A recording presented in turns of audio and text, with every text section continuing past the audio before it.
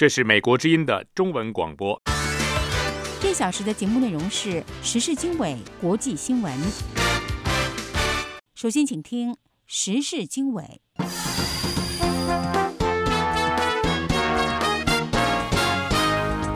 欢迎收听美国之音的时事经纬节目。今天是3月5号星期三，美国东部时间上午9点，中国时间晚上10点，我是肖华。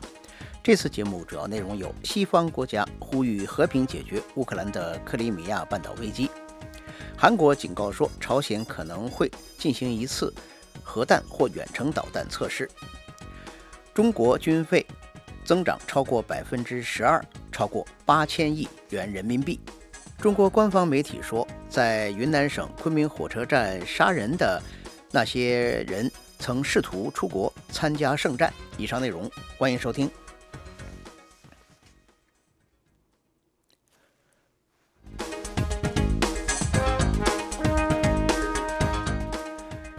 您收听的是美国之音的时事经纬节目。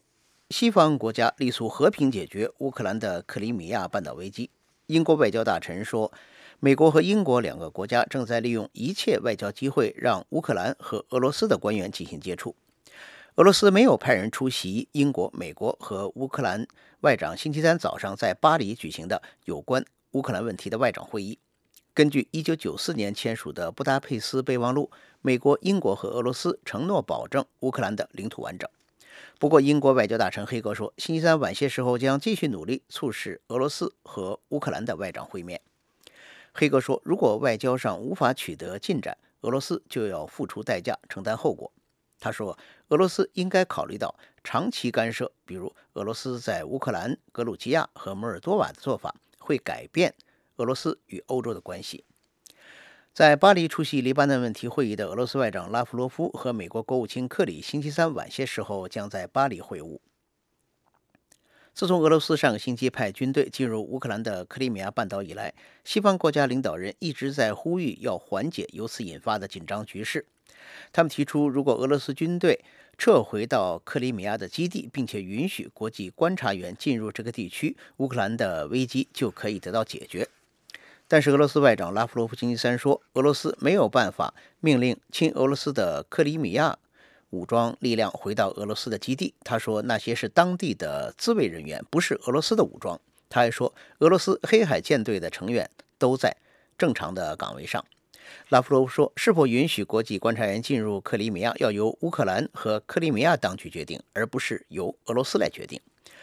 与此同时，欧洲委员会主席巴罗索星期三宣布，欧盟未来几年将向乌克兰提供150亿美元的援助。这次乌克兰克里米亚发生的危机令人十分关注乌克兰的军队。如果是同俄罗斯的军队相比，乌克兰的军队基本没有实战经验，而且乌克兰独立之后从来没有准备过打仗。但是也有分析人士说，如果真有外敌入侵，俄罗斯军人的乌克兰军人的士气将会有很大的提高，而且如果俄罗斯入侵乌克兰，乌克兰军队会加速倒向西方。请听美国之音特约记者白桦从莫斯科发的报道。乌克兰国防部和总参谋部表示，在克里米亚的乌克兰军队尽管遭到俄军的包围，处境困难，但除了前海军司令之外，没有乌克兰军人辩解投降。俄罗斯出兵克里米亚，导致过去很少为人所知的乌克兰军队成为各方关注的焦点。俄罗斯军事学者普霍夫说，苏联解体后的乌克兰军队人员众多，装备了大量的先进武器，但20多年来，大批先进武器被出售到国外，乌克兰军队士气一直在跌落。乌克兰几年前开始实施合同兵役制，军人在自己的家门口服役。克里米亚的乌克兰军人都是当地人，并非来自乌克兰西部。普霍夫因此得出的结论是，没有实战经验的乌克兰军队无法抵抗俄军，而且很可能也不会这样做。乌克兰学者认为，乌克兰人是爱好和平的民族。乌克兰军队虽然参加过国际上的一些维和行动，但没有准备打仗，甚至从来没有想过会同俄罗斯较量。军事学者德姆丘克说，亲西方的尤先科总统上台之后，乌克兰曾计划加入北约，那时的乌克兰军队开始改革，采用了北约的一些标准，但在亚努科维奇执政之后，对军队不但没有任何投入，而且不断缩减。德姆丘克说，普京出兵克里米亚选择的时机对俄罗斯非常有利。他说，因为在推翻亚努科维奇的革命之后，乌克兰的安全情报部门陷于瘫痪，而安全情报部门应最早发现和预防俄罗斯的侵略威胁。军队的情况也是这样，俄罗斯出兵时，乌克兰甚至没有国防部长，而总参谋长当时也是亚努科维奇的人。说句实在话，我当初以为在俄罗斯的入侵下，克里米亚的乌克兰军队会很快逃散，但现在看他们在顽强的坚守，真让人佩服。这一点可能也让俄罗斯意外。德姆丘克说，俄罗斯的入侵只能使人们更加团结，军队的士气也会提高。俄罗斯军事专家费根豪威尔警告说，对那些曾经遭受过苏联入侵的波罗的海和东欧前共产党国家来说，他们会把这次俄罗斯对乌克兰的入侵当成自己的事情。这些国家会再次感受到俄罗斯的威胁，因此他们会尽全力帮助乌克兰。乌克兰军事学者巴德拉克认为，如果俄罗斯从东部边界发动地面进攻，肯定会受到乌克兰军队的激烈反击，俄罗斯不会轻易得手。乌克兰学者德姆丘克说，如果爆发大规模的战争，俄罗斯将会遭受巨大的损失。他说，如果普京开动所有的军事机器打击乌克兰，应战的乌克兰军队将不会感到很轻松，获胜的希望不是很大。但另一方面，如果俄罗斯军队想攻击乌克兰的纵深地区，乌克兰军队有能力给俄罗斯造成巨大的损失，损失的程度可以让普京放弃继续进攻的企图。乌克兰军队的一名上校星期二发表公开信，呼吁撤走克里米亚的俄罗斯军人。这名乌克兰上校说，他的祖父曾在布尔什维克的红军服役过，父亲和他本人都在苏军服役过。他真不希望两国军人向对方开枪。他说，乌克兰军人过去还曾质疑加入北约是否正确，但面对俄罗斯的入侵，将没有任何一名乌克兰军官反对乌克兰加入北约。这名乌克兰上校军官说，目前是乌克兰最为困难的时期，但就是在这个时候，乌克兰背后却被人捅上了一刀，而更让乌克兰人想不到的是，捅这一刀的是所谓的兄弟国家俄罗斯。以上是美国之音特约记者白桦从莫斯科发来的报道。您正在收听美国之音的时事经纬节目。俄罗斯说，中国在俄罗斯乌克兰的问题上是支持俄罗斯的行动的，但是中国政府对乌克兰危机的表态相对低调。下面请听美国之音记者桑特从北京发的报道。随着乌克兰危机的不断扩大，俄罗斯军队逐步扩大在乌克兰克里米亚半岛的部署。俄罗斯外交官一再重申，中国支持俄罗斯在那里的行动，而中国政府本星期对乌克兰局势的态度一直低调。外交部发言人秦刚说，关于乌克兰的问题呢，我们已经表明了我们的立场，不干涉内政原则，尊重国际法和公认的国际关系准则，同时考虑到乌克兰问题它的历史经纬和现实的复杂性，以及今天为什么乌克兰问题走到如此的地步。秦刚的表态跟俄罗斯外交部在其外长跟中国外长电话交谈之后，与这个星期稍早的声明相矛盾。俄罗斯说，莫斯科和北京在乌克兰局势上保持基本一致的看法，暗示俄罗斯在出兵乌克兰问题上得到中国的支持。然而，中国外交部表示，中国尊重乌克兰的主权和领土完整，还说所有各方都应该通过对话和协商的方式维护该地区的和平。中国官方媒体的报道则比较的尖锐。中国环球时报在本星期的文章中指出，乌克兰问题向我们表明在国际政治舞台实力决定原则。中国新华社的评论指出，西方国家具有偏颇性的斡旋，使得乌克兰产生分化，让乌克兰的局势只能更加恶化。北京大学国际关系学教授王东说，中国政府和媒体所代表的观点有冲突，因为乌克兰危机的进展关系到中国的巨大得失。他说 China also has a lot of stake involved because we have we also have business. 因为我们跟乌克兰有贸易关系，乌克兰局势对中国利益攸关。最近几年，中国与乌克兰建立了军事贸易和农业伙伴关系。2012年，乌克兰成为世界上第4大武器出口国，很多武器都出口到中国。中国的第一艘航空母舰辽宁号就是在乌克兰制造的。乌克兰去年跟中国达成协议，允许中国租赁乌克兰5%的土地，种植庄稼和养猪，然后把产品出售给中国国有企业。作为协议的一部分，中国答应为乌克兰修建高速公路和桥梁。中国在乌克兰前总统亚努科维奇去年12月访问北京期间，还承诺再向乌克兰提供80亿美元。之前，中国已经承诺提供100亿美元的援助。乌克兰如果爆发战争，中国的投资就会受到威胁。中国本周的评论可能就是想保持微妙的平衡，中国既想支持邻国俄罗斯，又不想直接支持任何一方的军事干涉，这种干涉会使整个地区陷入混乱。美国之音时事经纬，欢迎收听。欢迎继续收听美国之音的中文广播。这次乌克兰的危机让世界上很多的方面都把目光转向克里米亚半岛。克里米亚位于黑海的战略要地，它现在是乌克兰内的一个共和国，但是在历史上却和俄罗斯有相当错综复杂的关系。请听美国之音记者吉普森的报道。克里米亚半岛位于黑海北部，是乌克兰一个讲俄语的自治共和国。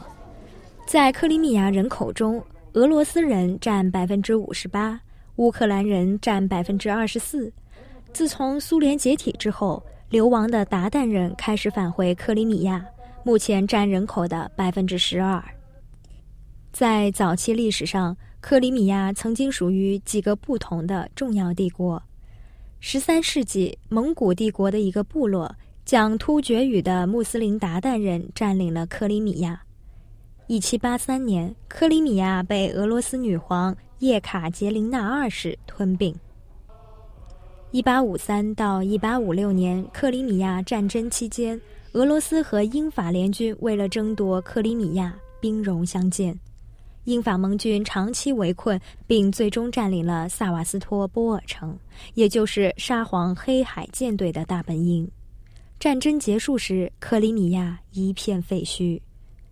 1917年，俄国革命和第2次世界大战期间，克里米亚成了惨烈的战场。在此期间，克里米亚是俄罗斯苏维埃联邦社会主义共和国的一部分。1944年，苏联独裁者斯大林把克里米亚所有的鞑靼人口驱逐到苏联的中亚等地区，指责他们和纳粹合作。1954年，赫鲁晓夫为首的政府把克里米亚从俄罗斯苏维埃共和国划分到乌克兰苏维埃共和国。1991年，苏联解体后，克里米亚成为独立的乌克兰的一部分。莫斯科和基辅同意分割前苏联黑海舰队。俄罗斯官方的全俄民调中心最近的一次调查显示，56%的俄罗斯受访者说克里米亚属于俄罗斯。美国之音吉普森华盛顿报道。这是美国之音的中文广播。The Voice of America。 美国之音时事经纬。美国敦促日本和韩国缓解彼此之间的紧张关系。美国担心日本和韩国关系紧张可能对重要的亚洲安全联盟构成威胁。美国的东亚事务首席外交官拉塞尔敦促日本和韩国以慎重和克制的态度应对历史难题。韩国认为日本对其以往的军国主义行为拒不道歉，导致美国这两个盟国的关系急剧恶化。拉塞尔在美国国会参议院的听证会上说，迅速缓解日本和韩国的紧张关系是美国外交的当务之急。拉塞尔说，日本和韩国面临很多共同的挑战，包括朝鲜问题，还有朝鲜的核项目以及其他的地区不确定性。韩国国防部长官星期三警告说，朝鲜可能会进行一次核弹或远程导弹的测试。此前，韩国抨击朝鲜连续试射短程导弹的做法是挑衅行为。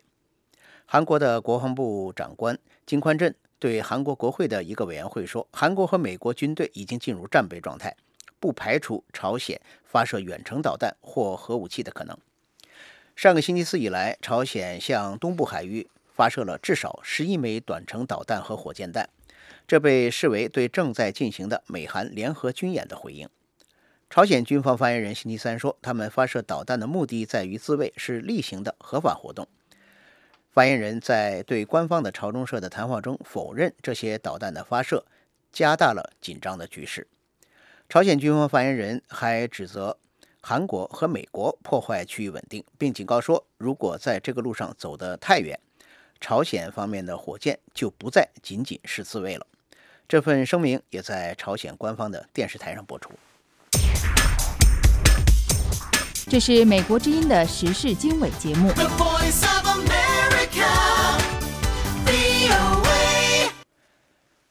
中国全国人大会议在北京的人大会堂举行之际，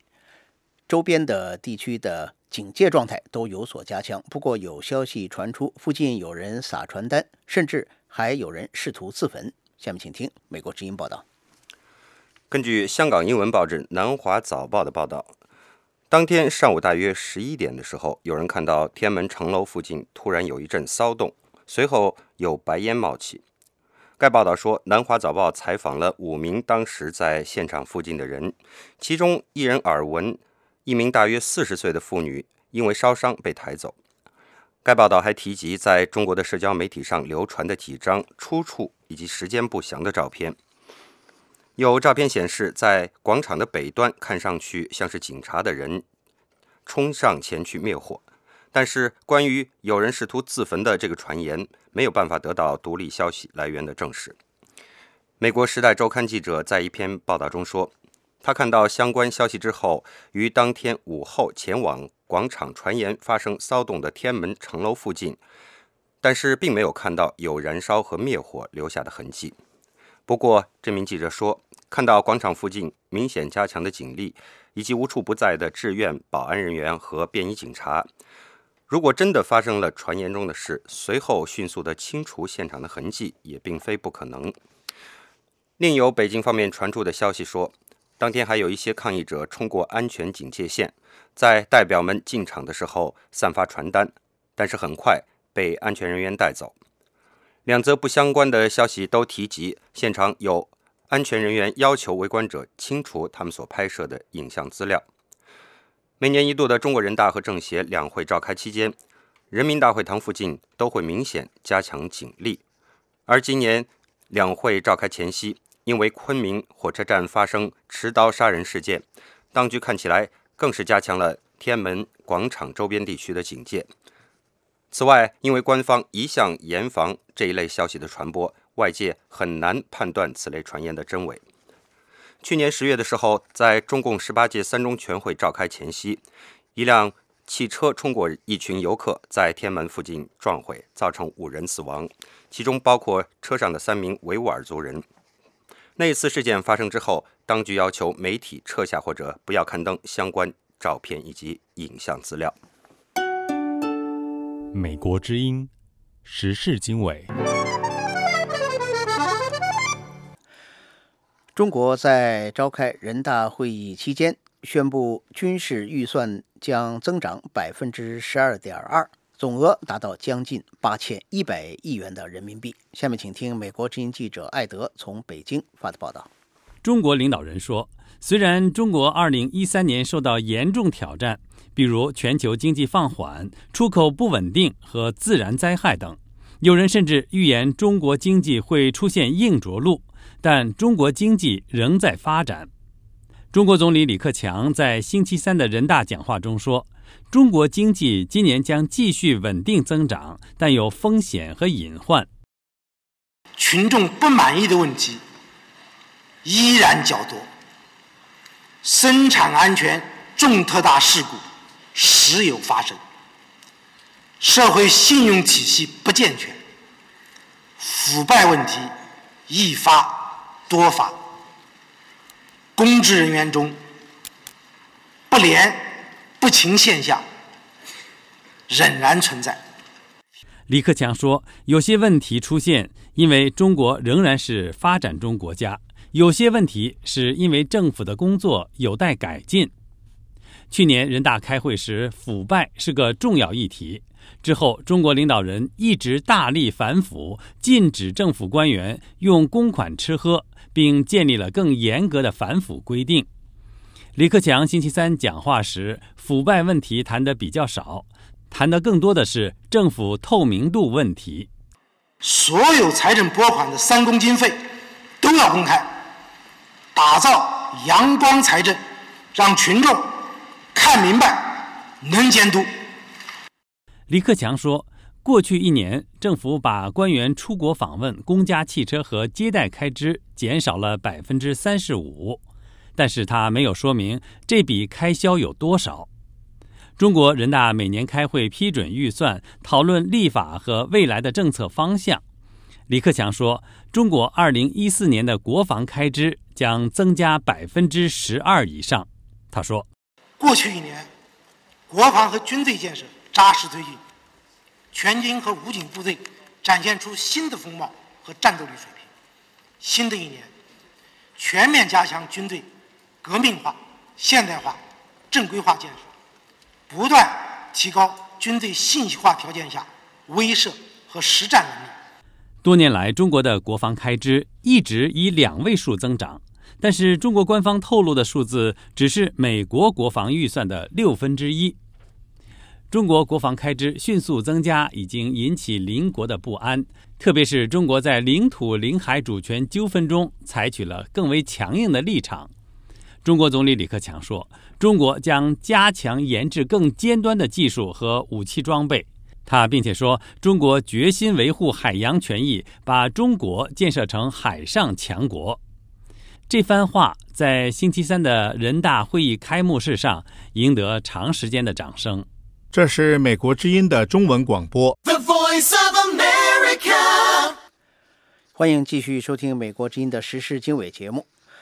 中国表示希望通过和平方式解决主权争端，但是同时警告说，中国会做出有效反应来维护它的领土主权和地区秩序。请听美国之音记者利亚报道。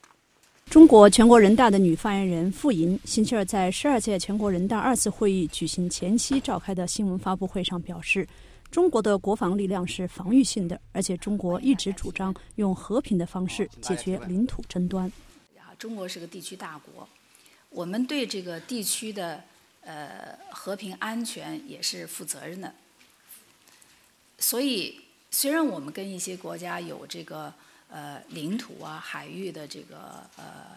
争议啊，我们一直是主张要用和平的方式去谈判解决。不过，这位前外交部副部长警告其他国家不要测试中国捍卫领土主权的决心。但是如果有的国家他要挑衅，他要破坏这个共识，破坏这个地区的安全，破坏这个地区的秩序，那么中国我们必须要这个做出回应，而且是有效的回应。这个回应的结果呢，回应的目的呢，它一方面是维护中国自己的领土主权，另一方面它也是维护地区秩序、维护地区和平，这是非常必要的。他说，中国做出回应的目的，一方面是维护中国自己的领土主权，另一方面也是维护地区秩序与和平。在他做出上述表态之际，中国的全国人大会议星期三在北京召开时，将审议中国2014年的国防预算。在2013年，中国的军费开支增加了10.7%，专家预计今年中国的国防预算也会有类似的增长。中国日益加强的军事实力在亚洲国家以及华盛顿引发不安，尤其是因为北京正在采取日益强势的立场来实施它的主权宣示。去年11月，中国单方面宣布在东中国海成立防空识别区，引起美国、日本和韩国等国家的强烈反弹。中国与其邻国在东中国海以及南中国海的领土争端而引发的紧张局势，已经使得东亚成为全球最危险的热点地区之一。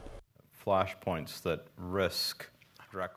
可能引发2个甚至更多大国之间爆发冲突的热点问题，像乌克兰、东中国海甚至朝鲜问题，在本质上要比委内瑞拉、泰国这些问题要更加危险。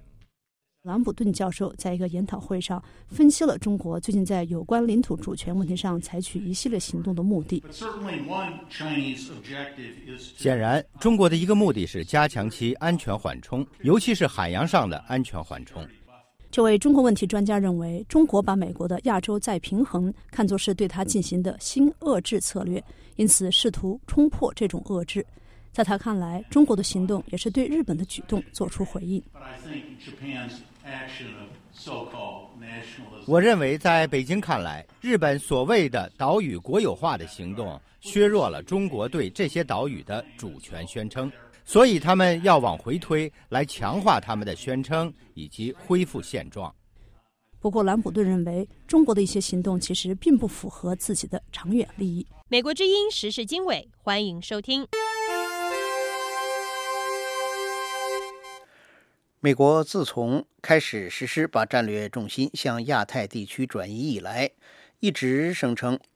亚洲再平衡战略不是针对中国，但是中国官员对此提出质疑，说美国需要拿出实际行动。请听美国之音记者李宝报道。中国外交部副部长、全国人大发言人傅莹3月4号表示，虽然美国多次强调重返亚洲战略并非为了遏制中国，并非针对中国，但是美国是否言行一致，还需要看其行动。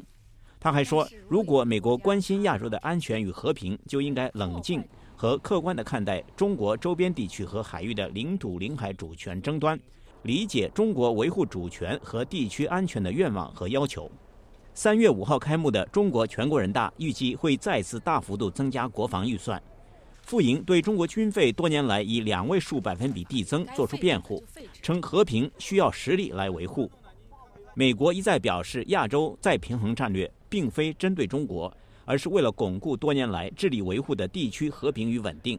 华盛顿对北京是否会和平崛起提出质疑，并对中国近些年来快速发展可以用来阻止美国介入地区冲突的军事力量表示忧虑。国会众议院军事委员会海军事务小组主席福布斯2月27号说，中国大幅度提升军力，正威胁到美国几十年来致力维护的亚太地区和平与稳定。我认为中华人民共和国过去20年来的军事现代化，现在正挑战我们在这一地区的一贯目标。具体的说，中国添置弹道导弹、巡航导弹、地雷、潜艇、快速攻击舰艇、反卫星能力和网络战能力等装备。看来主要目的是发展它的反介入战略，限制我们投放军力的能力。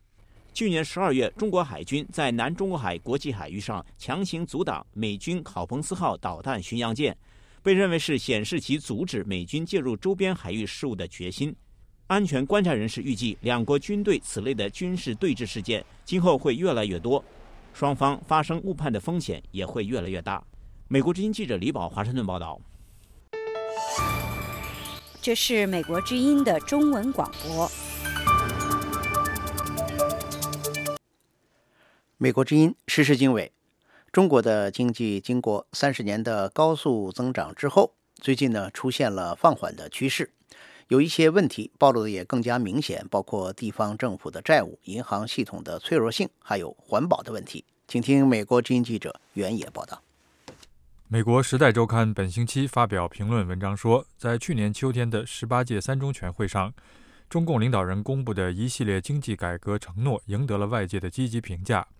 但在今年人大会议召开前夕，舆论界当中存在一种普遍的看法，即中国领导人对于谈论经济改革的兴趣似乎超过了改革本身。《时代周刊》的文章说，中国政府提出的宏大经济改革目标当中，有些如开放人民币汇率是口头表述多次但迟迟未见行动的，有一些如强化私营企业仍然是模糊的承诺，也有一些比如放松一胎化政策则是早就应该采取行动的。文章认为，在中国经济发展现阶段，小幅渐进的改革无法保证中国的经济奇迹可以持续，只要政府继续对国有企业提供过分的补贴和保护，其效率就无法真正提高。只要金融系统仍然处在政府的严格管控之下，银行就无法实现高效的资本配置。华尔街日报认为，李克强总理即将公布的未来1年 GDP 增长目标设置，无疑将是本届人大会议的主要看点。文章说，多数经济学家预期，中国政府将在此次会议上把增长目标维持在 7.5%，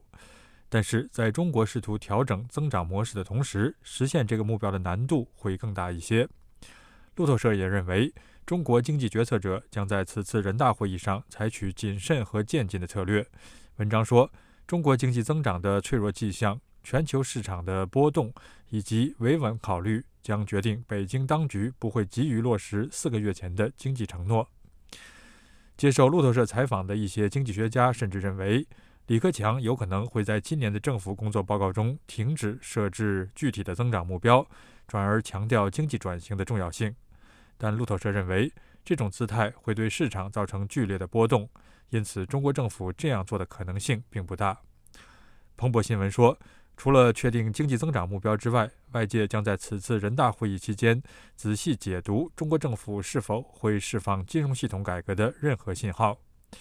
香港英文媒体南华早报指出，中国地方政府债务目前已经接近18万亿元人民币，全国金融体系面临巨大的坏账风险。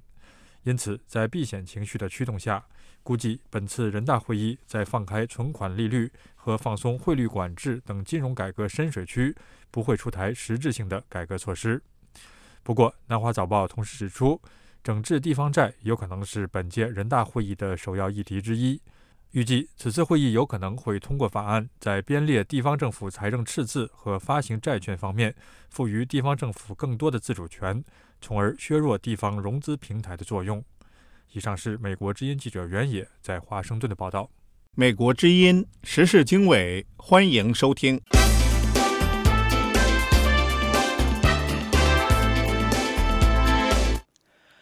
您正在收听美国之音的中文广播。中国一位人权活动人士被警察拘押，生命垂危。他的一些朋友还有其他一些维权人士呼吁中国政府在人大会议召开期间能够改革法治，来改善言论自由的状况。请听美国之音记者桑特报道。被警方拘押的中国著名维权人士曹顺利的律师说，曹顺利患有肺结核和肝病，但没有得到适当治疗，结果上周末出现器官衰竭。曹顺利去年秋天在中国外交部大楼外抗议后被捕，他要求当局允许公众在联合国审议中国人权状况之前参与起草中国的人权报告。曹顺利一直被拘押至今。一些活动人士担心曹顺利生命垂危，不久于世。他们说，这件事再次显示中国政府镇压意见人士。他们在中国人代会在北京开会之际呼吁政府改革。人权组织人权观察的调研人员王玛雅说， For those who managed to get across to meet her, it seems that she is in a very critical situation. 王玛雅说，有些人设法探视了曹顺利，曹顺利看来病得很重，可能活不了多久了。有记者问到曹顺利的处境是否反映了中国的人权状况，中国外交部发言人秦刚说，两者毫无关系。曹顺利病危的消息传来几天前，另外一名著名活动人士伊利哈木·土赫提被警方逮捕。他是一位受尊重的学者、经济学家，长期呼吁保护少数民族维吾尔族人的权益。最近几年来，新疆成为抗议和动乱的中心。警方上星期指控伊利哈木·土赫提犯有分离主义罪行。他的律师说，伊利哈木·土赫提有可能被判处死刑。国际人权组织人权观察星期二致信国家主席习近平和全国人大委员长张德江，敦促北京实行一系列改革，包括实行更大限度的言论自由和法治。去年中国废除了劳教制度，但是人权观察的调研人员王玛雅说，这一举措对于中国的法治和人权不会产生足够大的影响。The government tries to present some piecemeal reform to satisfy. 他说，政府试图采取一些小的改革措施来满足民众的需要。维权律师滕彪说，过去1年来，政府增加了对异议人士的压制和拘禁，但是抗议民众的数量也在增加。Even if there are so many human rights defenders being arrested. 滕彪说，即便有这么多人权活动人士被捕，但是还是有越来越多的人成为人权活动人士，所以希望在于公民社会，而不在于中央政府。人权活动人士中的许多人要求改革，习近平今后1年所面临的挑战将是如何既要维持共产党的统治，又要满足这些人的要求。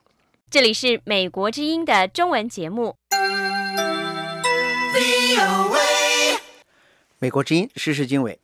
中国官方媒体报道，3月1号在中国云南省昆明火车站砍人的嫌疑犯，此前企图出国参加圣战。中国当局说，这起凶杀案是来自中国新疆地区的激进分子所为。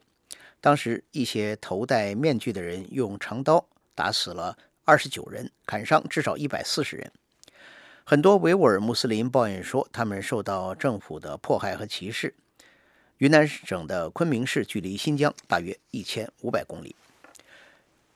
中共云南省省委书记秦光荣星期三说，8名嫌疑人企图到海外参加全球圣战，但是没有能够从云南或广东出境。他们发现无法出境之后，决定在中国国内发动袭击。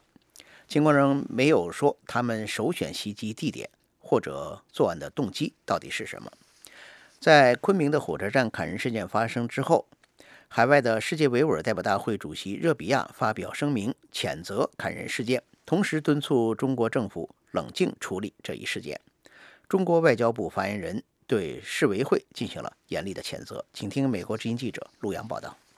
据路透社3月4号报道，流亡的世界维吾尔代表大会主席热比亚发表声明说，世维会坚决谴责昆明火车站的暴力，并对遇害者家属表示慰问。但是声明也呼吁中国政府合理处理这一事件，不要把维族人妖魔化，把他们说成是国家的敌人。声明说，要缓解紧张关系，中国政府就必须解决长期存在和不断恶化的人权问题。声明说，有人批评政府压制维族人的政策，这种和平表达的不同意见是合法的。声明呼吁政府不要把这种建设性的批评同3月1号的暴力屠杀混为一谈。中国外交部发言人秦刚3月4号在例行记者会上谴责世维会，称它是反华分裂分子组织，代表不了中国的维族人。秦刚指责热比亚的话明显试图将昆明的严重暴恐事件跟某一特定民族联系在一起。秦刚还说，热比亚所言具有不可告人的政治动机。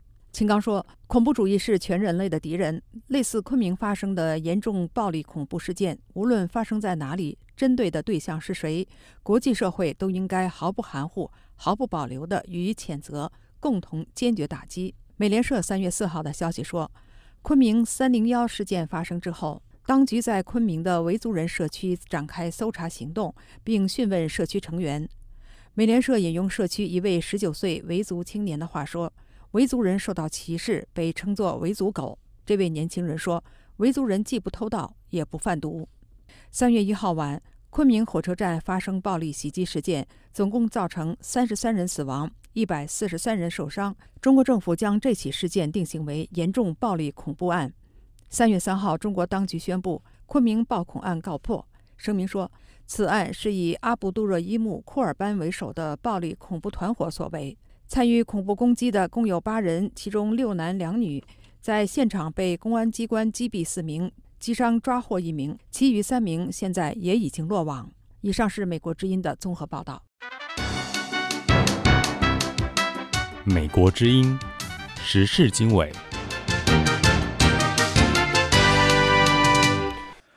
随着台湾海峡两岸关系的改善，很多分析人士都十分关注两岸的最高领导人什么时候能够会面，也就是中国的国家主席习近平和台湾总统马英九的会面。不过，虽然人们在讨论马英九和习近平很可能即将举行最高领导人的会面，台湾有一些分析人士表示，两岸目前进行政治谈判的时机还不成熟。请听美国之音记者申华从台北发的报道。大陆海协会副会长孙亚夫在本届政协会议期间建议，马习会可以考虑在第三地举行。不过，这个第三地是指香港、澳门还是新加坡，甚至美国等地，目前还不清楚。孙亚夫是在接受台湾媒体采访时提出这个建议的。台湾陆委会副主委林祖嘉星期三表示，台湾依然认为将在北京举行的亚太经合会是马习会最适合的地点。这位陆委会高级官员是在台湾外交部向驻台外国使节和国际媒体介绍两岸两会第10次高层会谈情况时做上述表示的。About the possibility of马习 meeting on Many Affairs Council's point of view， 就马习会的可能性而言，我们依然认为亚太经合会对我们来说是最好的场合，因为我们一直希望我们的领导人能够出席亚太经合会，这是我们一直努力的目标。目前大陆和台湾的分歧在于，北京认为亚太经合会是国际场合，马习会如果在这个平台上召开，似乎就是承认台湾是主权国家，因此不同意台湾的想法。大陆国台办主任张志军还否定了马英九和习近平4月在博鳌论坛上见面的可能性。大陆国台办多次表示，两岸领导人会面是两岸自己的事情，不需要借助国际会议的场合。陆委会副主委林祖嘉星期三还表示，其实大陆方面完全可以灵活解释，由于两岸是在北京举行的亚太经合会上见面，大陆将地点说成是国内也不是没有道理。他敦促北京发挥想象力，对北京也来个各自表述。针对马习会热度不减，民进党立委田秋瑾质疑马英九要和习近平见面的动机和实际意义。他对美国之音说，那么见面是做什么呢？握一个手又代表什么？被摸摸头吗？我的意思就是说，今天呢，马英九一直想要靠着这个跟习近平见面，建立他所谓的历史地位，今天就被中国利用上了啊。那我是觉得中国是谈判高手，你心底的底牌已经被人家摸清楚了，你见面已经一点用处都没有了。除此之外，随着对马习会策划脚步的加快，是否意味着两岸政治谈判呼之欲出？对此，陆委会副主委林祖嘉说，两岸政治谈判尚未进行，因为还有许多经济议题没有解决，政治谈判维持太早。他说，就是说任何的政治谈判目前我们是完全没有，那所以我们现在还不知道未来会怎么样，但是目前是完全还没有开始，因为我们觉得还有太多的经济议题要先解决嘛，对不对？我们这个货贸、服贸啊，还有这个我们要去 TPP 啊，这个 RCEP 啊，这都是很重要的经济议题啊。在这些经济议题还没有结束之前，我们觉得政治议题可能都还有问题。我们一直都这样先经后正嘛，先易后难嘛。说明会上有驻台外国使节提出如何看待连战同中方的互动关系。对此，陆委会副主委林祖嘉说，连战访问大陆纯系私人访问。美国之音记者申华台北报道。美国之音时事经纬，欢迎收听。您正在收听美国之音的中文广播。台湾国防部表示，台湾在寻求从外国进口潜艇的同时，不排除在本土建造攻击性潜艇。台湾国防部发言人说，在继续推动美国出售8艘潜艇的同时，台湾政府也在考虑其他的选项，例如从其他国家购买或者在本土建造。美国在2001年同意向台湾出售8艘柴油动力的潜艇，但是美国早已经不生产这种潜艇，而能够制造这种潜艇的国家，由于顾及到和中国的关系而不敢轻易向台湾出售，所以台湾到目前一直没有得到这8艘潜艇。民进党在2003年执政的时候曾经批准在台湾本土建造几艘潜艇，但是后来由于国民党的反对而没有能够实施。与此同时，台湾主要的反对党民进党早些时候公布了国防白皮书，在国防白皮书当中，他们也评估了中国对台湾的军事威胁。民进党说，到2025年的时候，两岸的军力将出现大幅度的失衡。请听美国之音特约记者张永泰从台北发的报道。台湾在野党民进党主席苏贞昌在报告会当中批评，马英九执政之后，军队的战力持续下滑，导致失败主义抬头，这个现象令人感到担忧。今天我们所提出来的这一些中国的威胁报告后，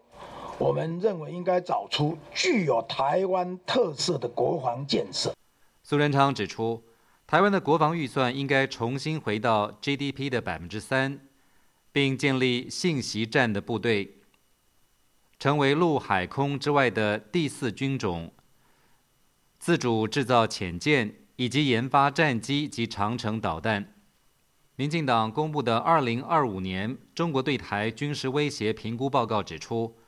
中国解放军于2007年达成对台应急作战的能力，2010年质量超过台湾军队之后，将持续于2020年具备对台大规模作战的决胜能力。报告还说，中国军事科技的研发已经逐渐成熟，未来10年解放军的世代跃进将使得武器装备性能大幅超越台湾，对台湾的安全形成明显而险峻的威胁。民进党智库国防政策咨询小组召集人陈文正表示，2025年随着中国战力在质量上的快速增长，台湾的军力发展却相对缓慢，到时台海军力将出现大幅的失衡。中国以武促谈、以武促统的手段将更为多元、更具威力。若台湾没有坚定的决心重振战力，没有办法让民众对国防有信心，中国的武力恫吓的成功公算将会明显增加。陈文正还指出，中国武力攻台的4项战力评估包括信息侦搜、导弹打击、制空及制海等能力。其中2025年中国对准台湾的短程导弹将达到1400枚左右，长程巡弋导弹将增加到450枚，总共是1850枚，比目前至少多了450枚。亚太防务杂志总编郑继文表示，两岸之间的军力失衡不需要到2025年，事实上近几年来就已经出现了这种现象。特别是我们这2年看到，像中共海军它的这个海上编队，多次穿越这个第一岛链，甚至到台湾东部，那相对的，我们这个台湾部分，现在海军方面都处于相对比较被动，所以另外在空防的部分也是，最明显就是去年这个东海防空识别区的这个设立，那根据我们的了解，台湾的这个空防的确是感受到更大的压力。郑继文还指出，过去10年，台湾所获得的新武器和中国形成了强烈的对比。中国1年就增加了好几种新的武器装备，台湾增加的重要新武器并不多。郑继文还谈到，台湾近几年因为经济状况不佳，导致国防预算减少，再加上马政府执政之后，两岸关系改善，兵力也逐渐的缩减，目前正走向募兵制。郑继文认为，民进党主张要增加军事预算，强化武器研发的能力，固然是一件好事，不过经费从哪里来将是一大问题。民进党主席苏贞昌在报告发布会上还指出，台湾要建立坚强的武力，让北京知道对台动武不是好的策略，这样才能避免战争，维持两岸和平共存的现状。以上是美国之音特约记者张永泰从台北发来报道。这是美国之音的中文广播。美国之音时事经纬，台湾和中国去年签署的服务贸易协议，目前在台湾面临一些压力，既包括法律程序方面的压力，也包括内容方面的争议。请听美国之音记者申华从台北发的报道。台湾民进党3月3日提出，有关两岸服务贸易协议的审查应该遵守4项原则，即对等开放、公平竞争、维护人民生计，确保国家安全。民进党并且强调，国会应该首先制定两岸协议签订与监督条例，然后才能够就两岸具体协议进行审查。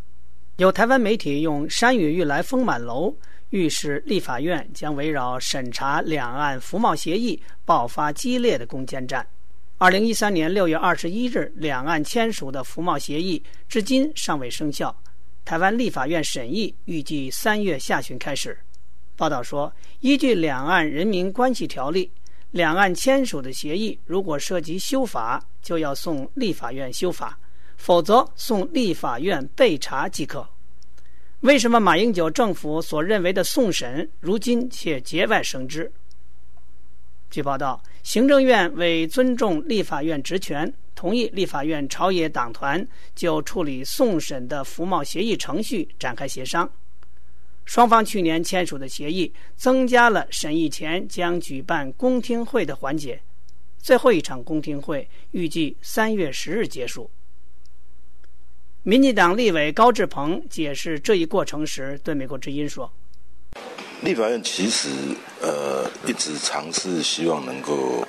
做一个国会该监督的各种面向但是一直以来都是因为国民党是多数党，所以不管是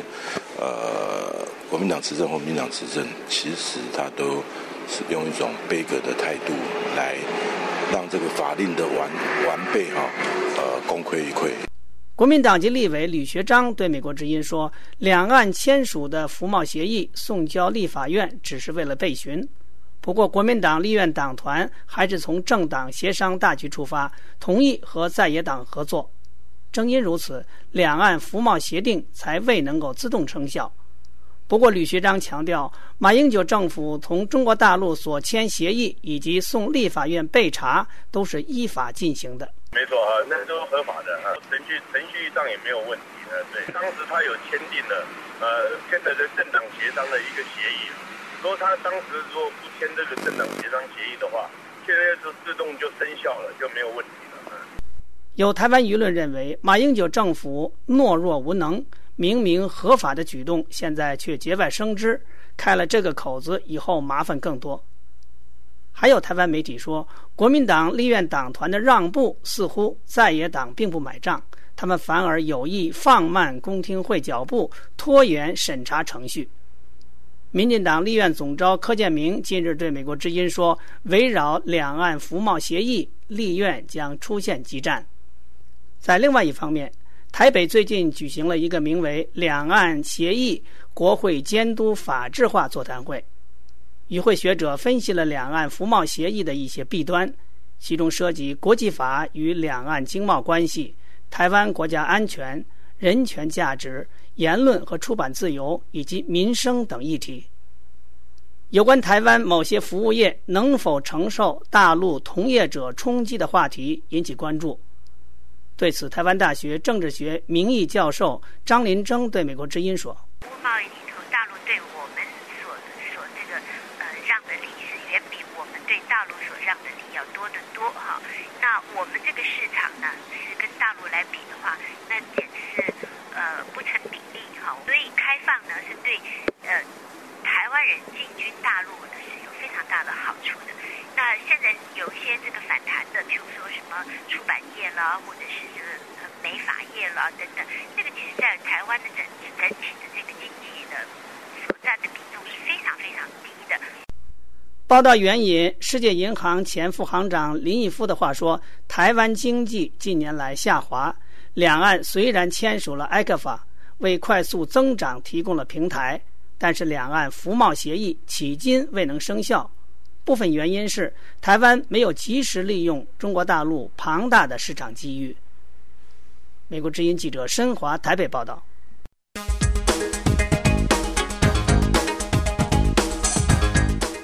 听众朋友，谢谢您收听美国之音的中文广播时事经纬节目。时事经纬节目每天播送3场，从北京时间的晚上6点到7点，7点到8点，然后第3场是10点到11点。好，谢谢大家收听，明天再见。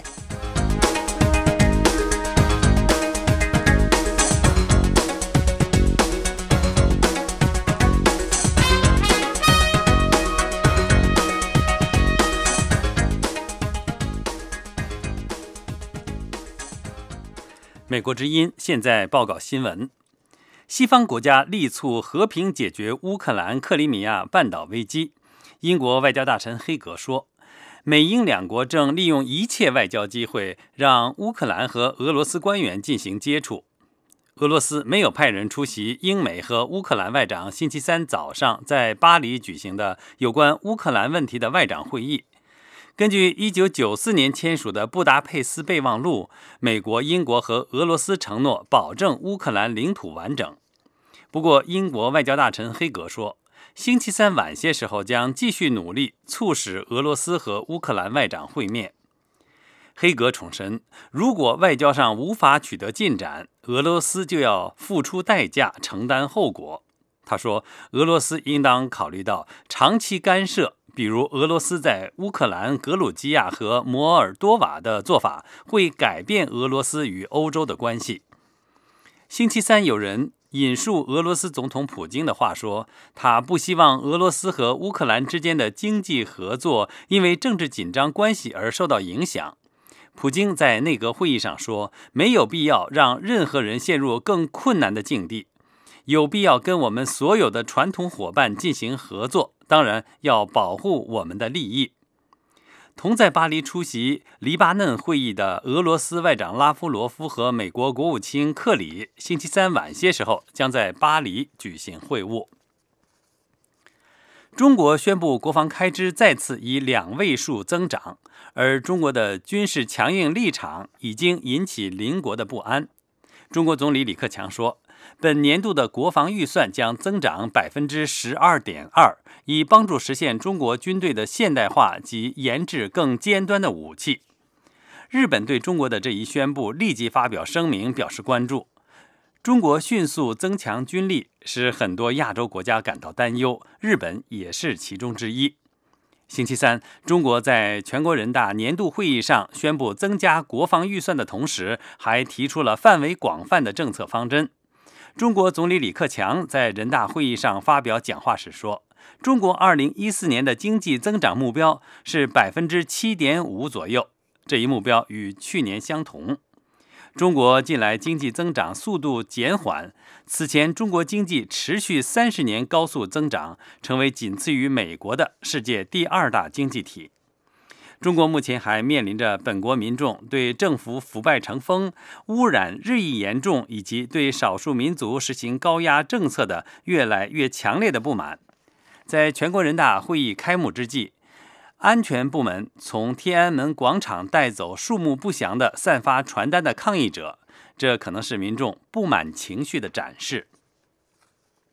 中国官方媒体报道说，3月1号在昆明火车站杀人的凶犯此前企图出国参加圣战。中国当局指责说，这起凶杀案是来自西北部新疆地区的激进分子所为。当时头戴面具的凶犯用长刀杀害了29人，砍伤至少140人。埃及法院星期三开庭审判20名新闻从业人员，这些人被控散布有关埃及的虚假信息，并支持募凶会或本人就是该组织成员。以上是美国之音的新闻。各位听众，美国之音现在结束今天下午6个小时的中文广播。下次广播从北京时间上午6点钟开始。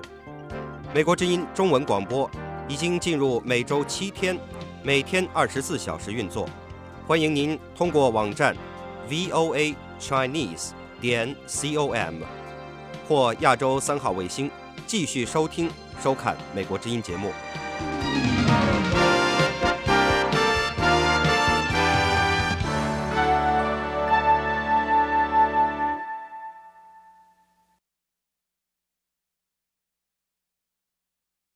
This program has come to you from the Voice of America, Washington.